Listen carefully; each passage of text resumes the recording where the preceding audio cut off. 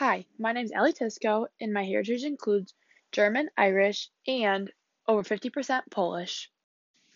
Polish culture is deeply rooted in faith, specifically Catholic faith. Two holidays that are celebrated within Polish traditions are Christmas and Easter.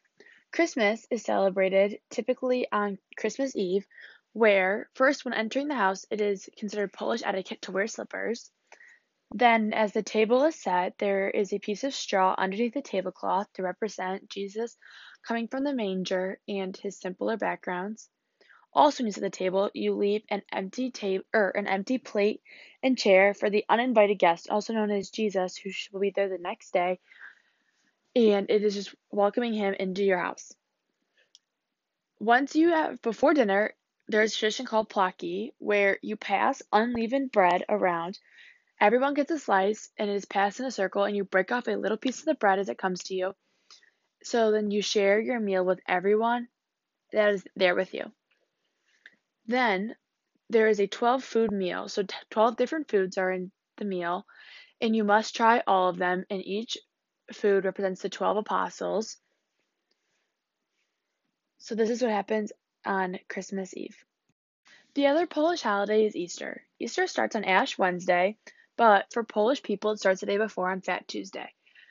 Polish people tend to make punchkis, or donuts filled with cream or fruit, and eat those before they fast for the rest of Lent.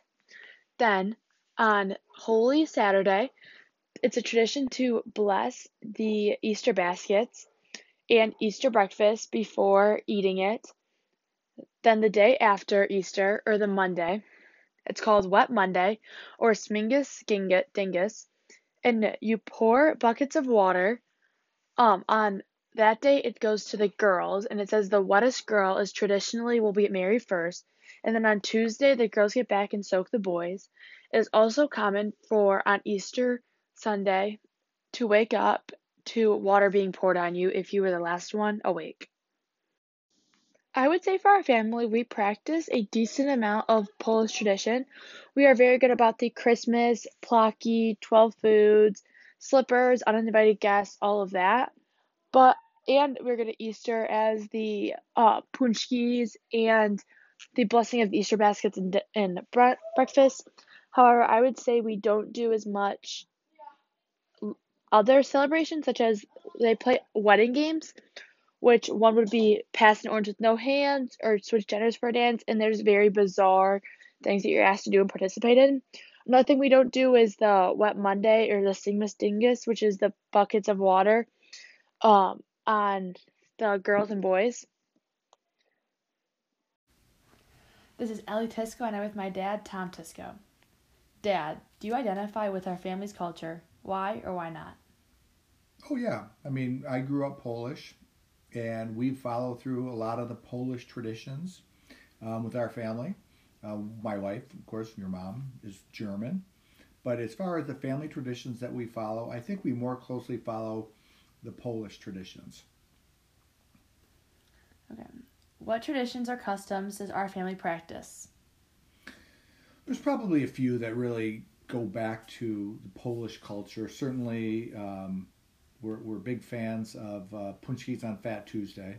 You know, making sure that we get that delicious treat, um, and so in preparation for Lent. Then on Holy Saturday, um, the blessing of the Easter breakfast is something that's very Polish, and I learned from my parents.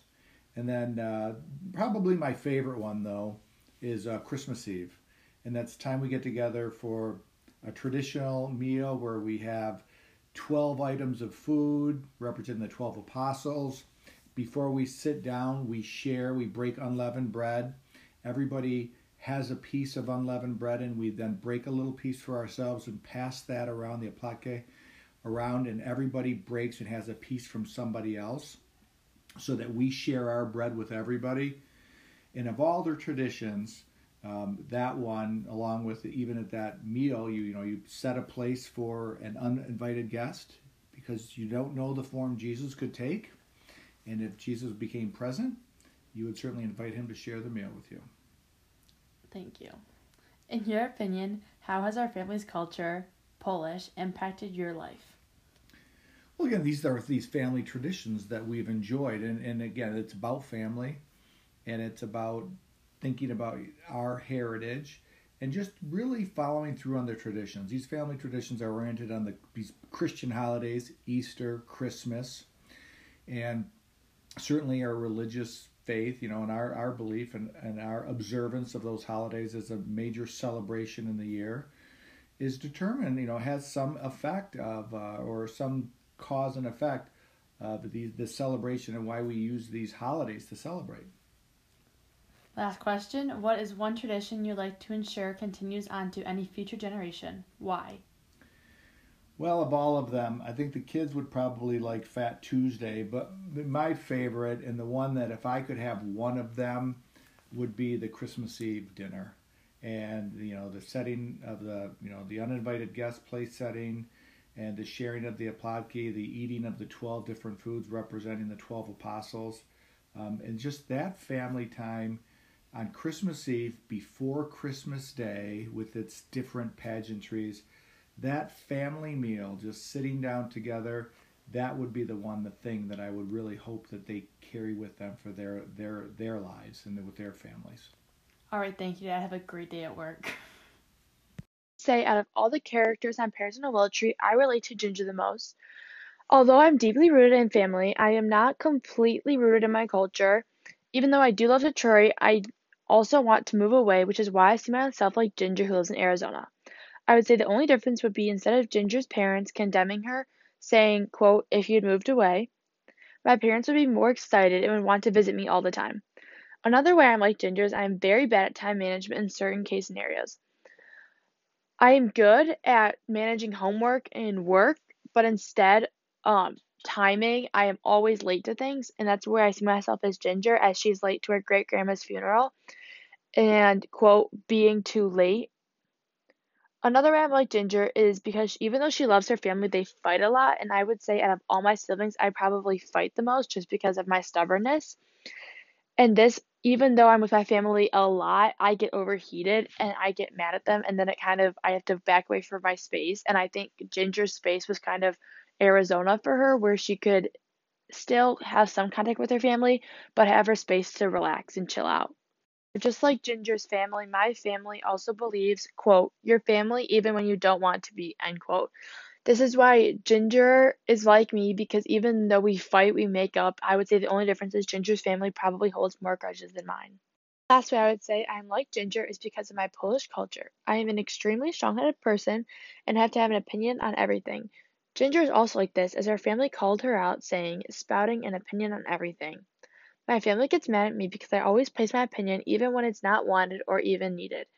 But this sorts of personality trait reminds me of myself of Ginger in the book because even though she is not completely invested in her family or in her culture, on she does pay attention to it during holidays, but does not feel the need to practice it all the time and is also very strong-headed. And I would say I am like this almost to the dot, except I'm a little more rooted in family.